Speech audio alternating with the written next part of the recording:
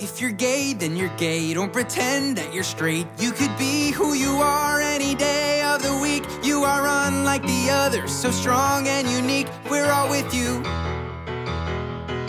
If you're straight, well that's great. You can help procreate and make gay little babies for the whole human race. Make a world we can live in where the one who you love's not an issue. 'Cause we're all somewhere in the middle. We're all just looking for love to change the world.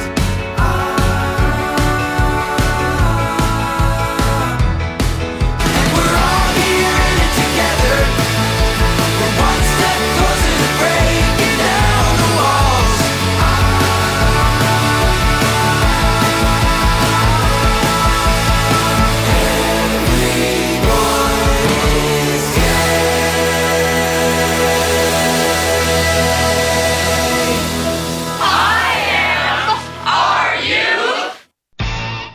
Thanks for tuning in and welcome to IMRU Radio Magazine, the nation's longest-running lesbian, gay, bisexual, and transgender radio show. Out front and out loud since 1974, I'm Ms. Barbecue. I'm Abby Dees. and I'm Steve Pride. Tonight we'll talk with Jessica Sern, Executive Director of IGLHRC, the International Gay and Lesbian Human Rights Commission.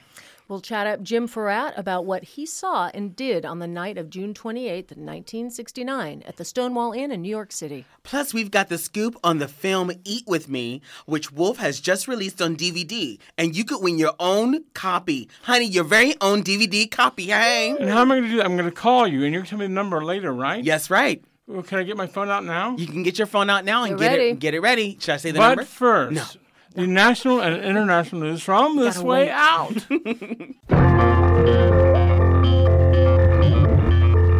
I'm Tanya Kane-Perry. And I'm Wenzel Jones. With News Wrap, a summary of some of the news in or affecting LGBT communities around the world for the week ending June 6, 2015.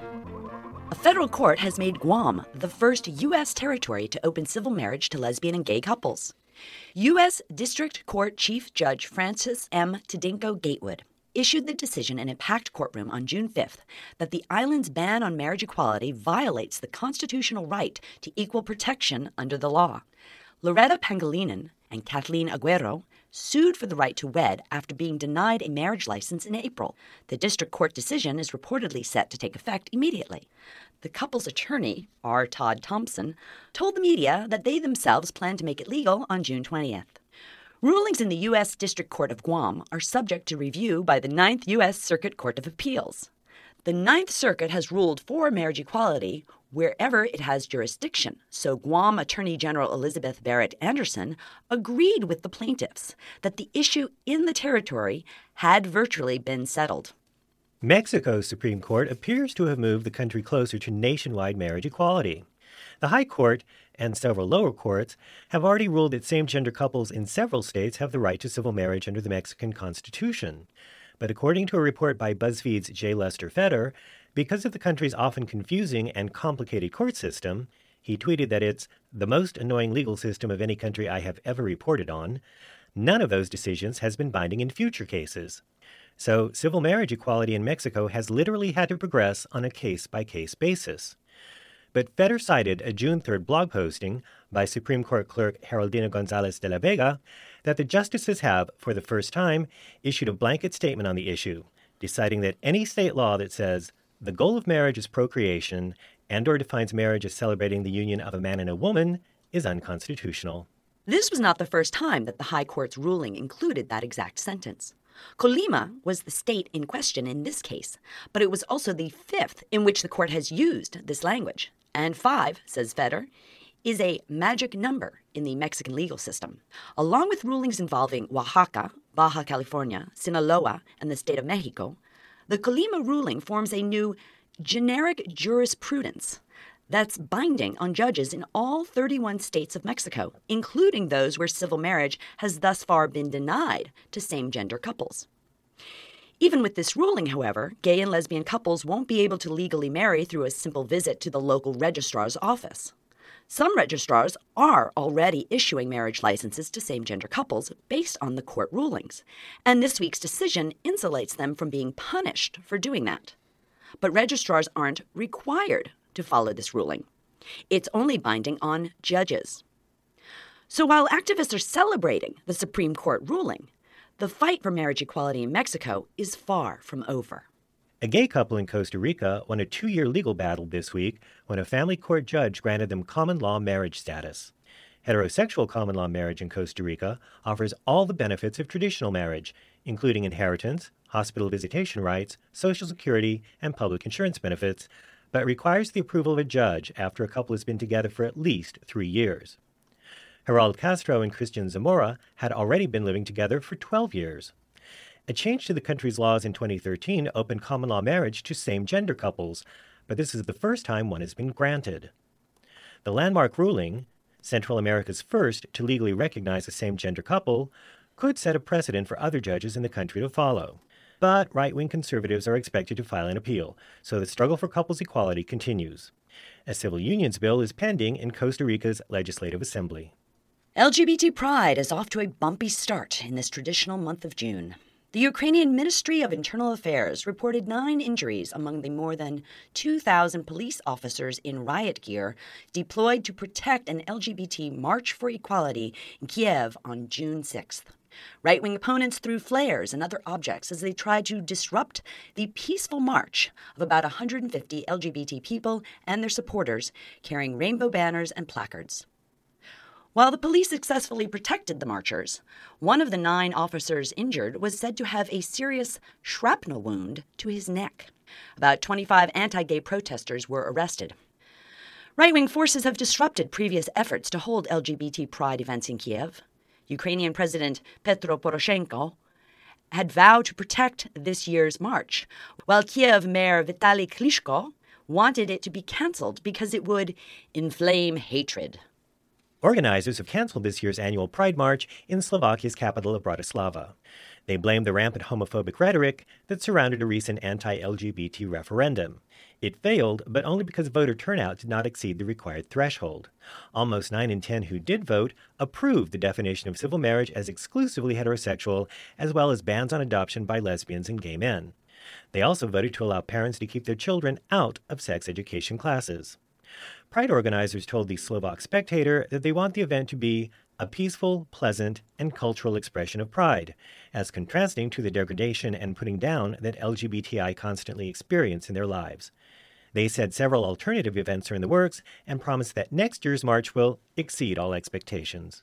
Moscow's annual Pride March was banned this year for the 10th consecutive time. And once again, a few LGBT activists defied the ban, even despite Russia's explicit 2013 statute that outlaws the dissemination of so-called gay propaganda. About 30 anti-equality thugs pelted the small group of Pride participants with rocks and rotten eggs and pepper-sprayed and assaulted some of them before riot police belatedly intervened. About a dozen people, both LGBT Pride demonstrators and anti-queer protesters, were arrested. High-profile LGBT activist Nikolai Alexiev was among 3 people who were reportedly sentenced to 10 days in jail for disobeying police orders. He arrived at the Pride demonstration on a quad bike, waving rainbow flags and letting off orange smoke before he was apprehended. The detention of the 3 activists may be the first time that any have been jailed for attempted pride in Russia. Offenders in the past have generally been detained, fined, and released. Organizers of South Korea's annual Pride Festival vowed this week to parade in downtown Seoul on June 28th, even though they were refused a police permit for it, following protest actions by conservative Christian groups. The Korea Queer Festival kicks off in the coming week, and more than 20,000 people had been expected at the event-topping parade on the 28th. But police officials cited public safety and traffic disruption as reasons to ban the march. It's the first ban since the annual Queer Festival began 15 years ago. The parade has attracted a growing number of participants in recent years, but also an increasing crowd of conservative Christian critics. They disrupted last year's march by lying in the street, and this time around they tried to block the event by filing competing applications for the same dates and venues.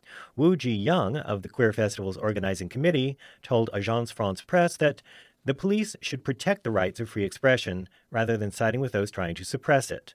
The parade will go on whether the police ban it or not. And finally, sorry, Disney folks, but your theme parks aren't the happiest place on earth, at least for gay men. The winner is Iceland. According to the Washington Post, an Amsterdam-based dating and community website and app collaborated with Johannes Gutenberg University in the German city of Mainz to conduct an online survey of some 115,000 gay men around the world. Researchers combined rankings on how gay men feel about society's view on homosexuality, how they feel they are treated by other people, and how satisfied they are with their own lives into one worldwide ranking, which they called the Gay Happiness Index. Iceland tops the list as the country where gay men are the happiest. It's followed by Norway, Denmark, and Sweden. Uruguay, Canada, Israel, the Netherlands, Switzerland, and Luxembourg round out the top 10. The 10 countries where gay men are the least happy, according to the rankings, and not much of a surprise, are Kazakhstan, Ghana, Cameroon, Iran, Nigeria, Iraq, Kyrgyzstan, Ethiopia, Sudan, and Uganda. That's News Wrap for the week ending June 6th, 2015. Produced by Steve Pride, written by Greg Gordon, and recorded at the studios of KPFK Los Angeles. Follow the news in your area and around the world. An informed community is a strong community. News Wrap from This Way Out is brought to you by you. Help keep us on the air and in your ears at thiswayout.org, where you can also read the text of this newscast. For This Way Out, I'm Tanya Kane Perry. And I'm Wenzel Jones. You can hear all 30 minutes of the latest This Way Out, including more news wrap on Stitcher Radio On Demand, iTunes, or thiswayout.org. Okay, well, the world is spinning so fast, at least Lord. for me, because I have a lot of ADD, that it can be hard to keep track of everything that is going on. Yet, despite the fact that we can feel like we are being increasingly overloaded with information, it's not clear that we're always doing a very good job of making sense of all that data. Well, luckily, I'm glad you brought that up because luckily... Help me, Steve. Help us, Steve. Help us. There's one organization out there that's not just keeping tabs, but it's trying to make this a better planet for LGBTIQ folks everywhere.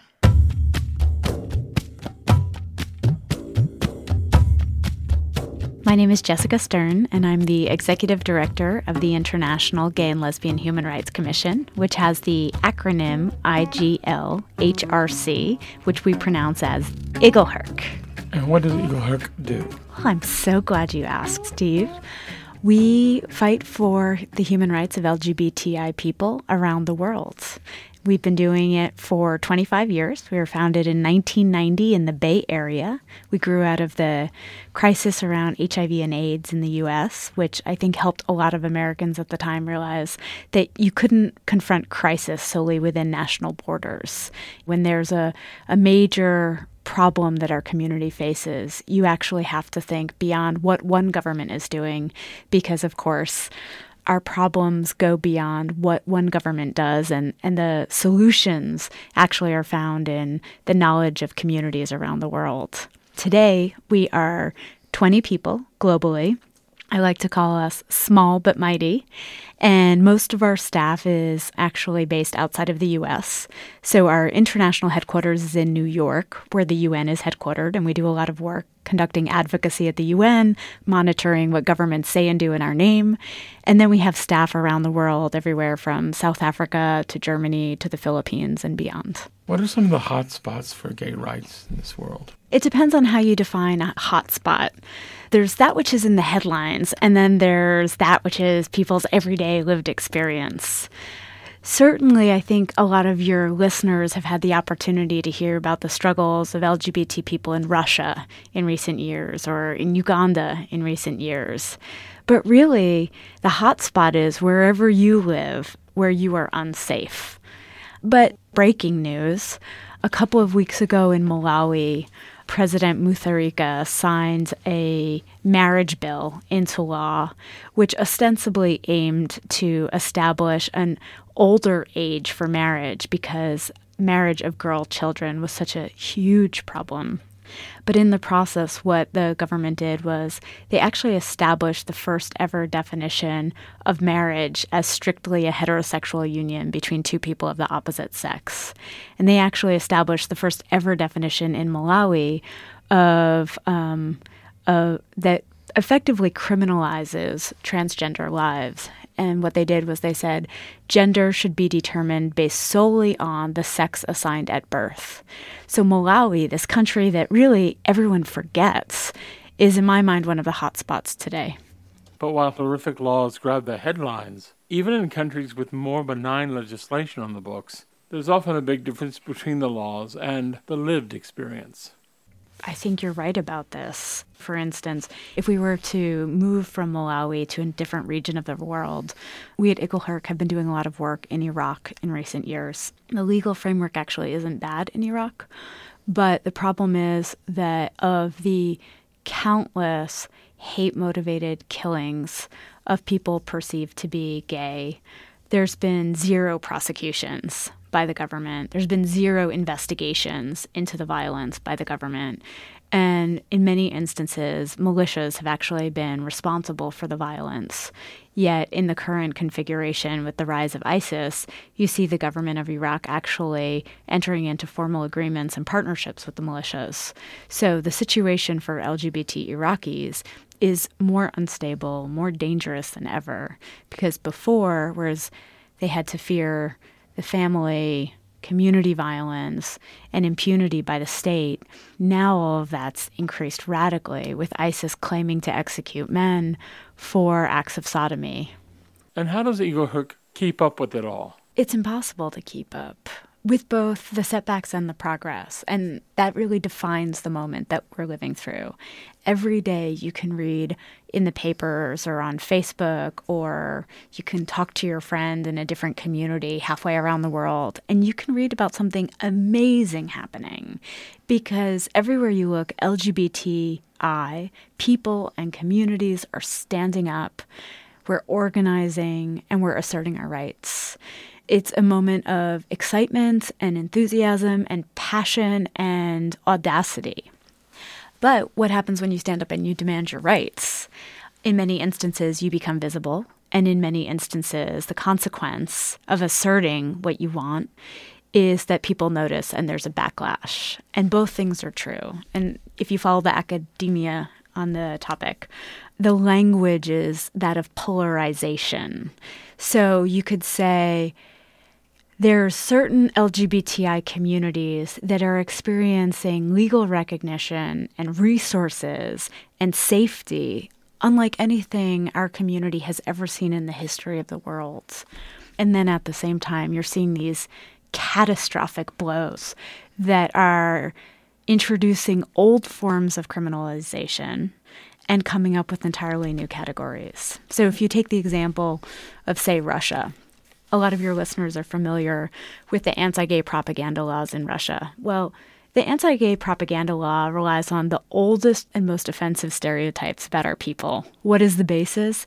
LGBT people are pedophiles, we're predators, and we believe that child sexual abuse is okay. And of course, we all know that is an old way of attacking what is actually this free speech of LGBT people, access to information, and fundamentally community organizing and the right to assembly and the right to association. Just fundamental human rights. But we're also seeing new forms of criminalization being introduced. So if you want to move to the Gambia, which is one of the smallest countries in Africa, physically and in terms of population, no one's talking about how the Gambia signed into law basically a replica of the anti-homosexuality bill from Uganda. And why doesn't anybody know? Well, the Gambia doesn't have the same level of political influence. It doesn't have the same amount of resources. And the Gambian LGBT community isn't as organized as the Ugandan LGBT community is. But the point that's really terrifying there is twofold. One, it shows that the evolution of laws criminalizing our people has moved from these sort of nebulous, vague laws that criminalize certain acts, like the notion of acts against nature, to today, where you see the criminalization of perceived homosexual identity or perceived LGBT identities. And that's what you saw in the anti-homosexuality bill in Uganda. That's what you see in the Gambia. It's not that a certain act is against the law. It's the very notion of who you are that becomes criminalized. And that's quite dangerous. The second thing that it demonstrates that I think is quite frightening, and it's not just the Gambia and Uganda and Russia and other places, but it shows the way homophobia and transphobia are actually contagious. So part of what we're seeing today is we're seeing these model bad laws that are then being picked up, in some instances verbatim, and dropped into other legal contexts and then being passed into law. So right now, the people of Kyrgyzstan, the LGBT people of Kyrgyzstan, are fighting against an anti-propaganda law modeled on the Russian version. What's the impact of America's right-wing evangelical Christian activists on the rest of the world? Well, I'd love to say to you, Steve, that the LGBT community, the progressive community, the human rights community is organized, but the other guys aren't. But you and I know that's just not the case. The American evangelical community is as organized, if not better, than we are. They have as many resources, if not more, than we are, and it has consequences. So in many instances, you're seeing little known and or discredited U.S.-based evangelicals gaining popularity, gaining strength, gaining resources and influence by exporting their hateful ideology around the world. So you see the Scott Lively's of the world popping up not only in Uganda, but in Eastern Europe, and they're unrepentant. And so I think part of the response to that, for those of us who are members of the American left, the queer left in the U.S., is to say we need to hold our American evangelicals accountable. They're our problems, so we have to work to fight them. The LGBT agenda in the U.S. is mostly set by our large nonprofits. How does that agenda impact money for the global LGBT battle? Well, I'm glad you asked that question. I think that it is impossible to understand global LGBT politics without understanding the representations of LGBTI rights agendas. And in order to understand the values and images that are assigned to what the opposition says we want, you have to have an analysis of power. And what that means is you have to understand that what the U.S. LGBTI movement says and does has a ripple effect around the world, because the U.S. is, at present, the world's waning superpower. I remember when I first started doing this work full-time, it was around 2004, and I worked at Human Rights Watch. And one of the first cases I worked on was in the United Arab Emirates. And the case I worked on stemmed from a dinner party that a group of gay men organized. So they have a couple of friends over for dinner, and after dinner they start dancing. The music gets a little loud, and the neighbors call in a noise complaint, which in many parts of the world would be a nuisance, but little more than that. But in this context, it was a nuisance that grew into a life-threatening event because the police showed up and they discovered a group of men gathered who they considered to be undesirable. They considered to be transgressors. And next thing you know, this utterly mundane dinner party is featured in the paper as a gay wedding, and the attendees are charged with a variety of dubious offenses. Breaking morality, I think there was an offense around drinking. And I always remember this incident, which now took place more than 10 years ago. And I asked myself, why were they accused of having a gay wedding when, if anything, what they were doing was having dinner as a group of friends? And it's because the U.S. LGBT movement's emphasis on marriage as a goal has become a symbol, rightly or wrongly, of what LGBTI people around the world are assumed to want. And I think what's really terrifying about this is that there are many communities that either don't want marriage, or it's not their priority, or it's not on the horizon, and yet it's being assumed or ascribe to them as their agenda. And I think a really good example is Nigeria, where the former Nigerian president, Goodluck Jonathan, signed into law the same-sex marriage prohibition law. And on its face, you might think that there was a need to prohibit same-sex marriage in Nigeria, because that's what the name of the law is. But actually, LGBTI activists in Nigeria were not asking for marriage. What they were asking for was equal rights, access to health care for members of the community that are HIV positive, equal treatment of lesbians, the ability to resource their organizations, all of these things that are absolutely not about marriage. But under the guise of discrediting them, the government introduces this law, which has this name that riles the opposition against LGBTI Nigerians. And if you don't actually look at the law, you might be tricked into believing it's just about making gay marriage illegal. It's like one of those constitutional amendments that the U.S. is so familiar with fighting. But actually, what the law does is it criminalizes free speech. It criminalizes association. It makes it very hard to do LGBTI activism or for allies to be in solidarity. So what happens in the U.S., to your question, Steve, has ripple effects around the world for good and for ill. And so I actually think, personally, as a queer activist and as an American, I feel this immense obligation to represent a more nuanced agenda, to say in the U.S. we are also fighting for employment equality. We are also addressing the disparities of treatment of transgender people and particularly people of color in our community. Marriage may be an agenda for some, but many of us are looking at a broader agenda of liberation. This has been a conversation with Jessica Sern, Executive Director of IGLHRC, the International Gay and Lesbian Human Rights Commission. Find out more online at IGLHRC, IGLHRC.org. This is Steve Pride. Thanks for listening. Oh, a storm is threatening my very life today. If I don't get some shelter, oh yes, I'm gonna fade away. Oh, children, it's just a shot away. It's just a shot away.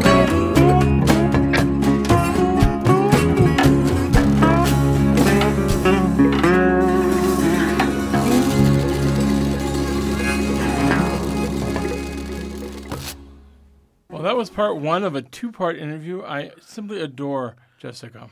I feel like what she's talking about is stuff we need to be checking in with all the time. On a regular basis. Not just, it's not, she's not saying, we, shouldn't push for same-sex marriage, but it's increasing our vision. Yeah, but we have to remember the more visible we are, the more dangerous it is. Yeah. It is as well. I mean, the whole perceived homosexuality it still boggles my mind, but the way people are being persecuted just for perceived homosexuality. That whole dinner party thing was just totally just blew my mind. Oh, it's wonderful. And we forget what's going on in the rest of the world. A couple of years ago, I had this wonderful guest who was a refugee here, but she was from Cameroon, and she'd been correctively raped. Wow. And ended up in the hospital for like 6 months. Wow.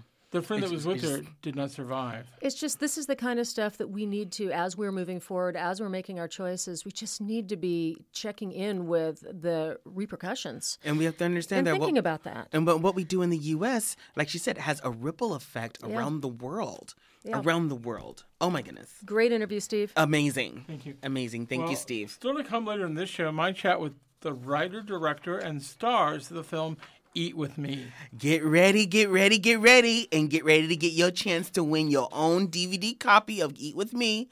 It's going to be at 818. Don't tell them yet. No. Don't tell them yet, because they'll start calling. But why can't no, wait until we give you the number. I want to hear from them. I want to tell them. Okay. Okay. You'll have to wait. We'll give away one copy now. Okay. Give them a number. We give one them a number. copy, Wenzel. Go ahead. Okay, get ready, Wenzel. 818-985-5735. Again, that's 818-985-5735. Wenzel, you man that phone. Dial it, honey. All right. Make it happen. Because they're calling. Make All it right. happen. And Jim Fouratt will share his account of the Stonewall Rebellion. Talk about ripple effects. And the time is now 7:29. We will be right back.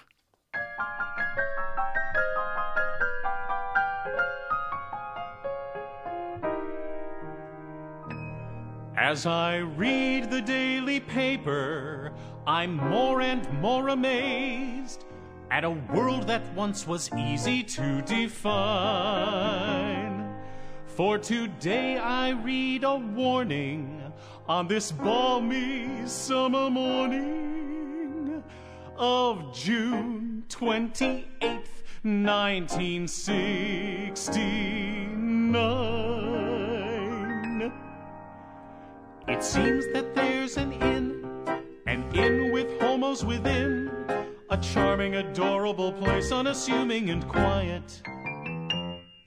But last night when the police came to establish some peace, the charming, adorable customers started a riot. So when you see two women walking arm in arm, don't give them any cause to feel alarm. Don't throw rocks and bellow, cause the lesbians and gays are fighting back. The lesbians and gays are fighting back. Smile and say hello to any homo that you see on the street. Michael Bennett, dancer and choreographer, coming up now on the Rainbow Minute. When Michael Bennett was 16, he attended a performance of West Side Story. That was it.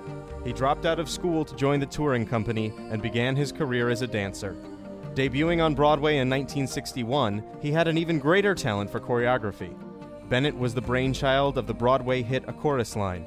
Rather than commissioning a script, he interviewed scores of real-life dancers and threaded their experiences together for the storyline. A credit to Bennett's wizardry on stage, the award-winning show had a record run of 15 years at the Shubert Theater. He met similar success in 1981 with Dreamgirls. Bennett had relationships with both sexes, but those with men were less publicized. He died at 44, leaving a large portion of his estate to funding AIDS research. The Rainbow Minute is produced by Judd Proctor and Brian Burns and recorded in the studios at WRIR in Richmond, Virginia, and read by volunteers like me, John DeBoer. Hi, I'm Alec Mappa, and you're listening to IMRU on KPFK 90.7 FM Los Angeles, 98.7 Santa Barbara, 99.5 China Lake, and 93.7 in San Diego.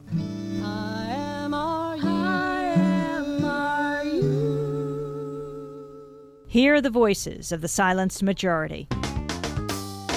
You can't train men to kill, send them out to kill, celebrate them killing, and then expect them not to bring that war back home. Linking Iraq with terrorism is a lie. The attitude of journalists seems to be, we have freedom of dissent here, so you protesters just shut up. As a member of Congress, it is a great source of concern that we would move on the path of war without any proof. You know, they present the military as our only way to succeed in life because we come from a community infested with poverty and drugs and all of these things. We gather here today against a formidable machine, but they all can be rendered powerless when democracy is taken to the streets. Tune in to Democracy Now! Weekday mornings 6 to 7, then again 9 to 10 here on KPFK 90.7 FM. Somewhere over the rainbow, skies are blue, and those dreams that you dare to dream really do come true. Someday I'll wish upon a star and wake up where the clouds are far behind me,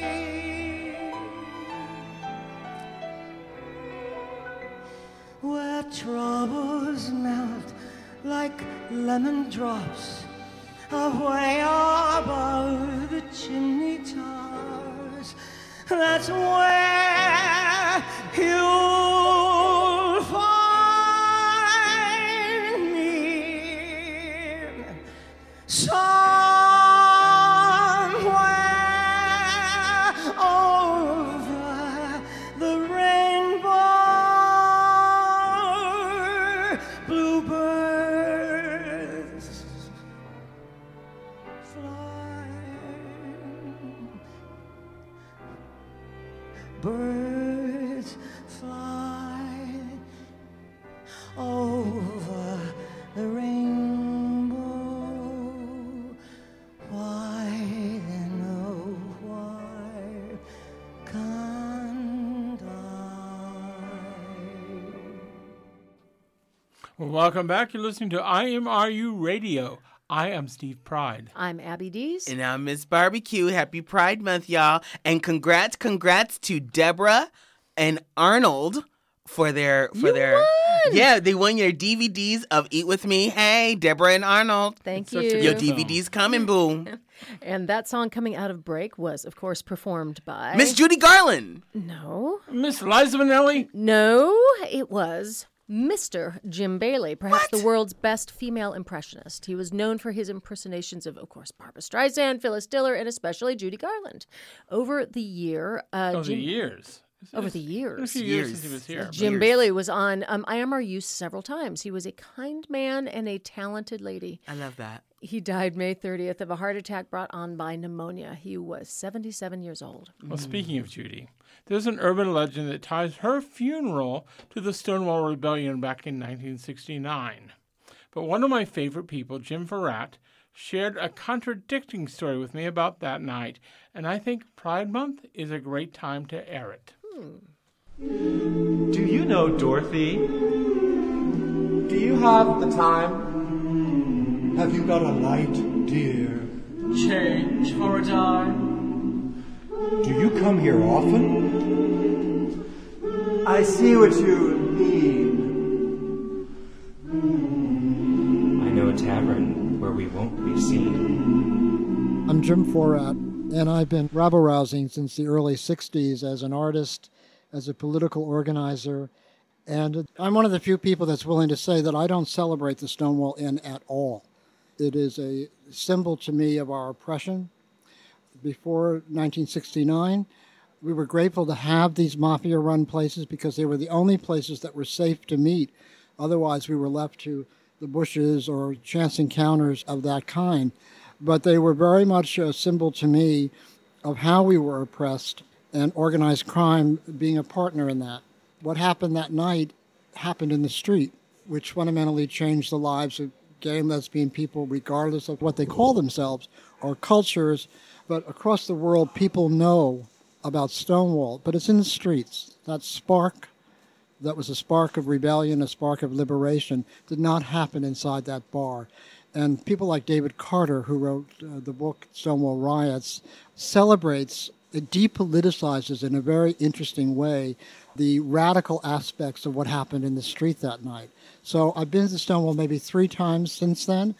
If someone really is having an event that they really want me to be at, and I love them very much, I will go for maybe 5 or 10 minutes, but it's not something that I celebrate. It's owned by the same family that owned it in 1969. At the time, I was working at CBS, at Columbia Records. I was an assistant to Clive Davis, and I did a lot of their marketing.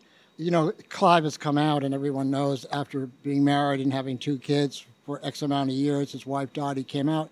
I never knew that Clive was gay, and people always assumed that I got the job because I was this cute blonde Twinkie. But no, I just want to put on the record, never knew that until one night I discovered him in the balcony of Studio 54 in a very compromising position, which then told me that, in fact, he was a gay man. But he was very discreet about it when I worked at Columbia Records.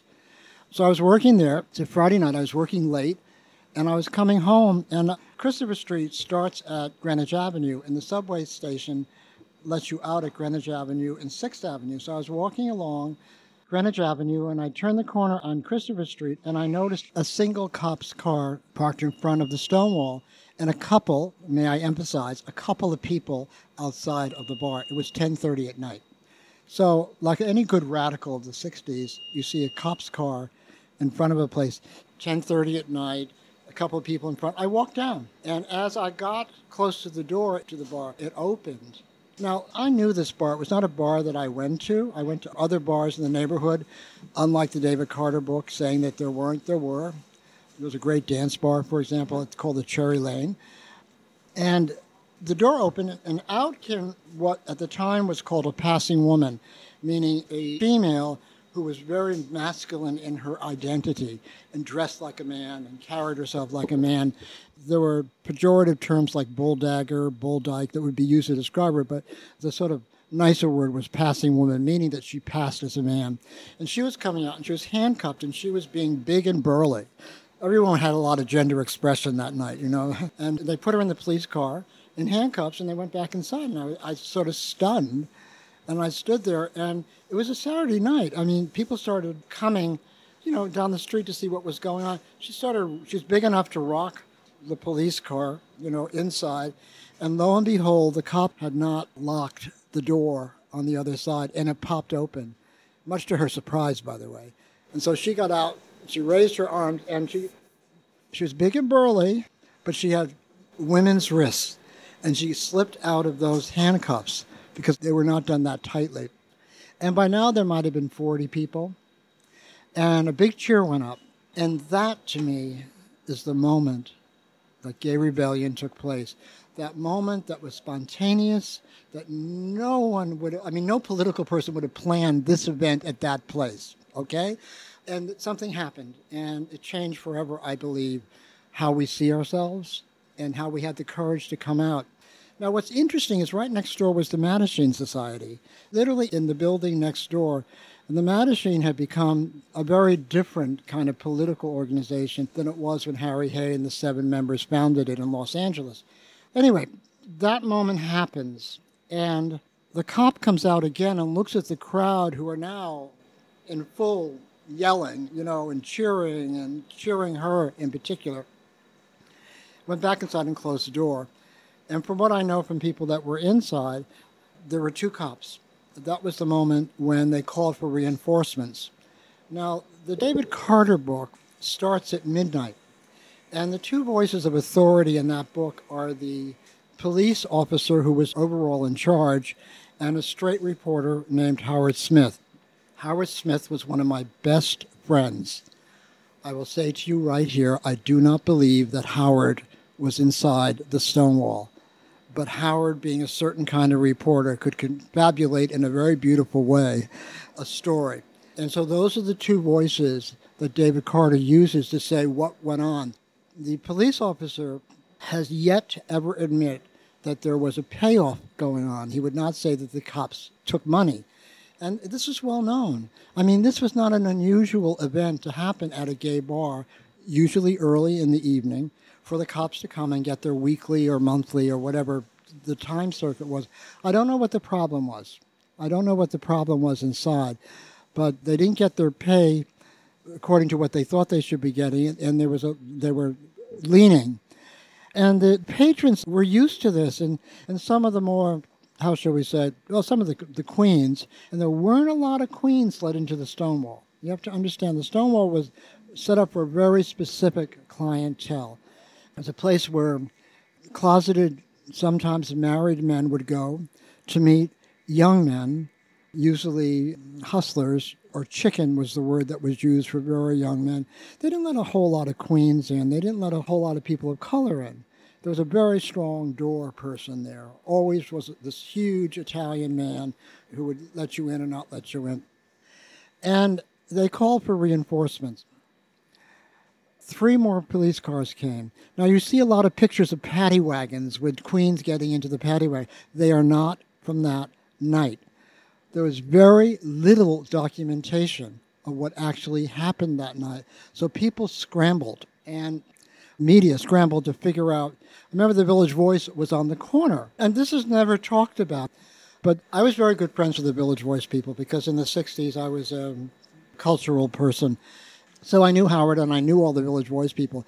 They made up the story of Judy Garland because they couldn't figure out why these gay people were so upset in the street. Now, I'm a Judy Garland fan. I'm old enough to have seen Judy Garland. I tell people I sang with Judy Garland, and I did, but I was one of like the 1,200 gay men that were in the Carnegie Hall when she recorded Judy at Carnegie, and at one point she has us all sing together. So I'm not an anti-Judy Garland person at all. And I knew Liza really well when she was young. We were both in the theater. But no, Stonewall had nothing to do with Judy Garland's death. Around the corner is a bar called Julius's, which is still there. And that's where the men that might have been mourning Judy's, she had her funeral that day, might have been there drinking their tears away, but not the Stonewall. So I just want to get that out of the way. No, that's a myth, not true. Nothing wrong with Judy, but she had nothing to do with what happened that night. Trust me, no one was talking about Judy in front of the Stonewall or inside the Stonewall. Now, it's a very small place. If you were to put all the people that say they were in there dancing on the tables, the reason I'm saying some of these things to you, Steve, is that I think the truth is much more interesting than the myth. What we were able to do as a community that had never made any noise, who had never stood up for themselves, was not allowed in any political organization unless we were closeted. What happened that night freed us to do all those things. Yes, people did things before Stonewall. And yes, if you're holding on to it, are entitled to that memory. And I think that it all built the kind of sensibility for what happened to Stonewall. Why did Stonewall get the attention? Because it was in New York City, the media capital of the world. New York City is organized. It's physically very different than L.A. or San Francisco. I don't have the words to tell you how the exuberance was in the air, the lack of fear was in the air, you know, the sort of group crowd mentality. And my life is full of happenstance. People say, I don't believe you were there. Well, I was there, and why was I there? I can only say happenstance, you know? This has been a conversation with Jim Fouratt. This is Steve Pride. Thanks for listening. To hear it told, everyone was at Stonewall. It's widely known, not so was whole. Every GNL has New York tales to tell. The Stonewall, why Stonewall?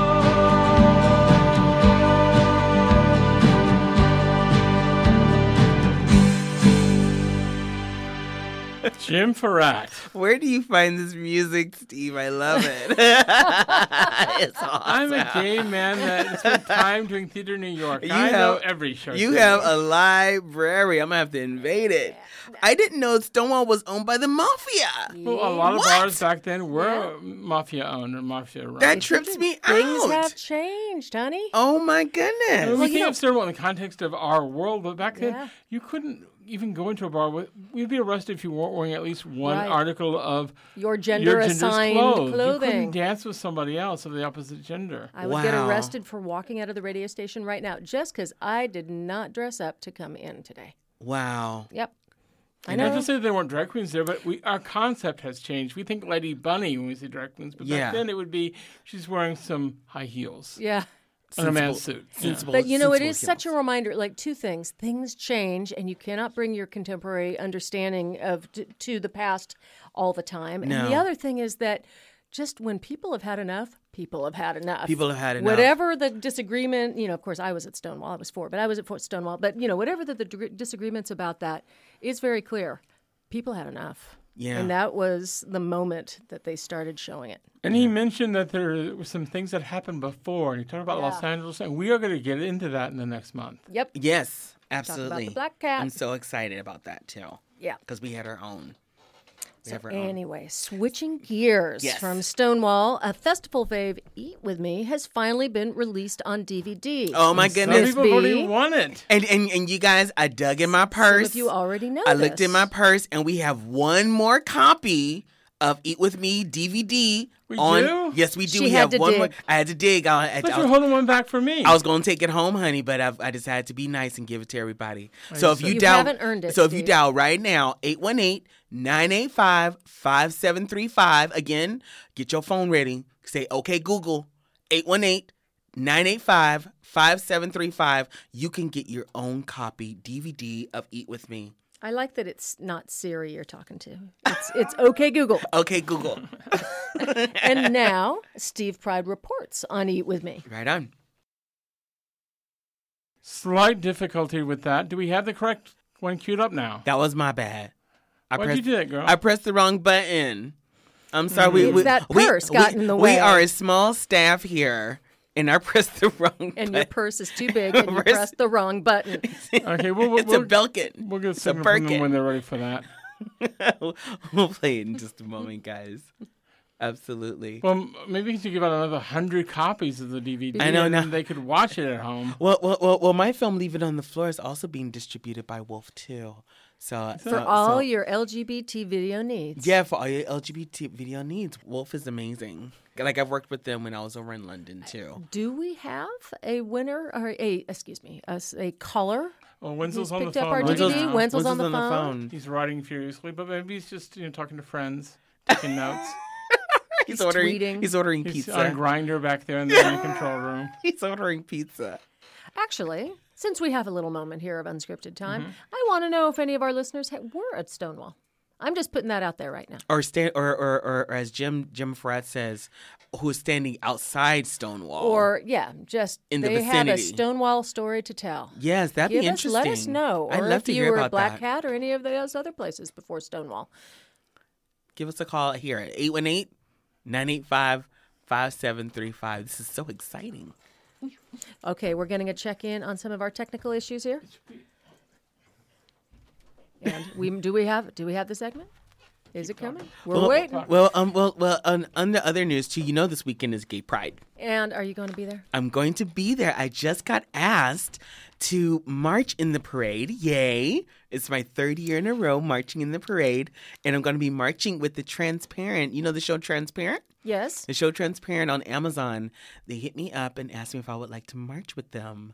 So I'm going to be marching with the Transparent float. Not that I am not thrilled that you are marching with Transparent, but who else is going to be there marching with Transparent? I want to know. Are the stars going to be there? The stars of Transparent are going to be there. That is a great It's show. going to be, and they have a hashtag. I think the hashtag is #BeTransparent.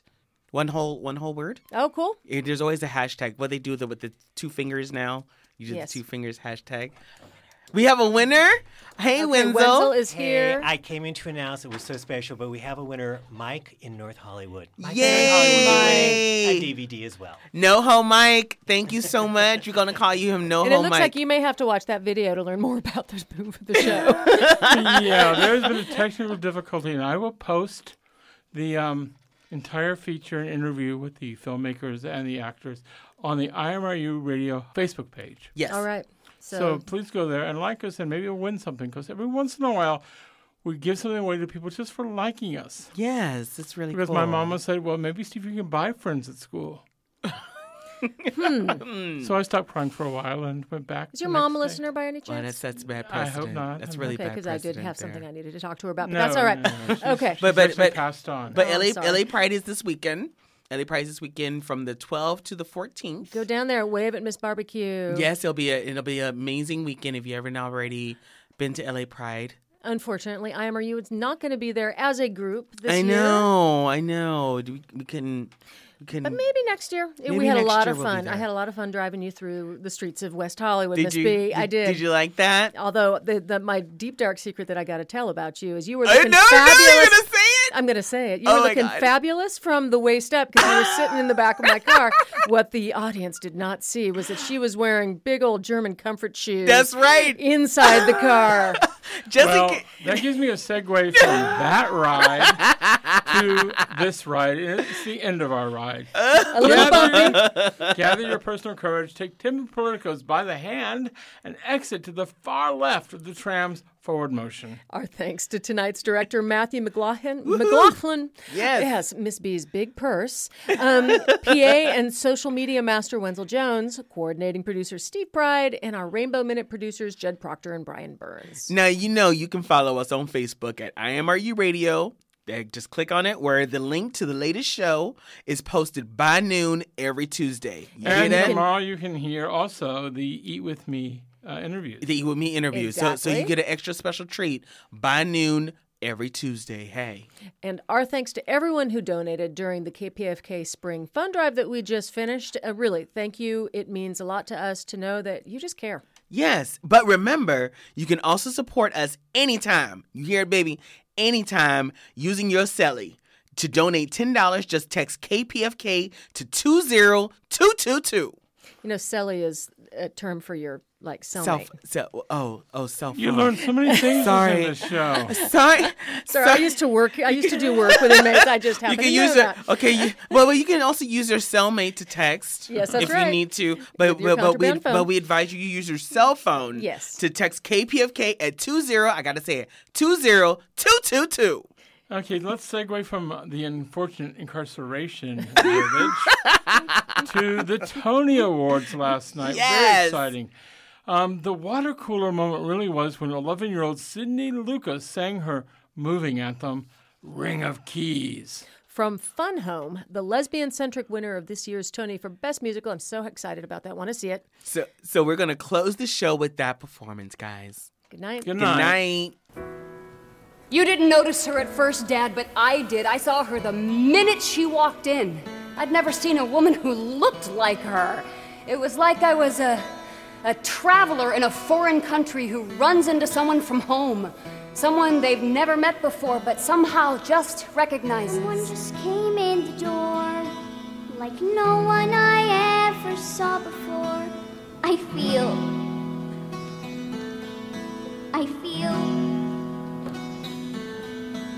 I don't know where you came from.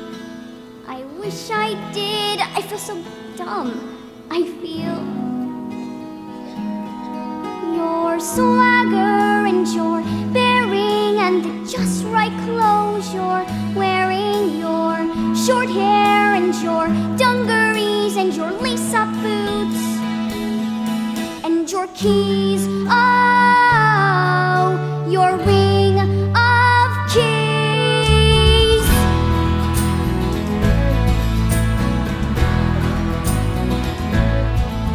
I thought it was supposed to be wrong, but you seem okay with being strong. I want.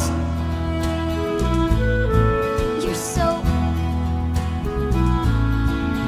It's probably conceited to say, but I think we're alike in a certain way.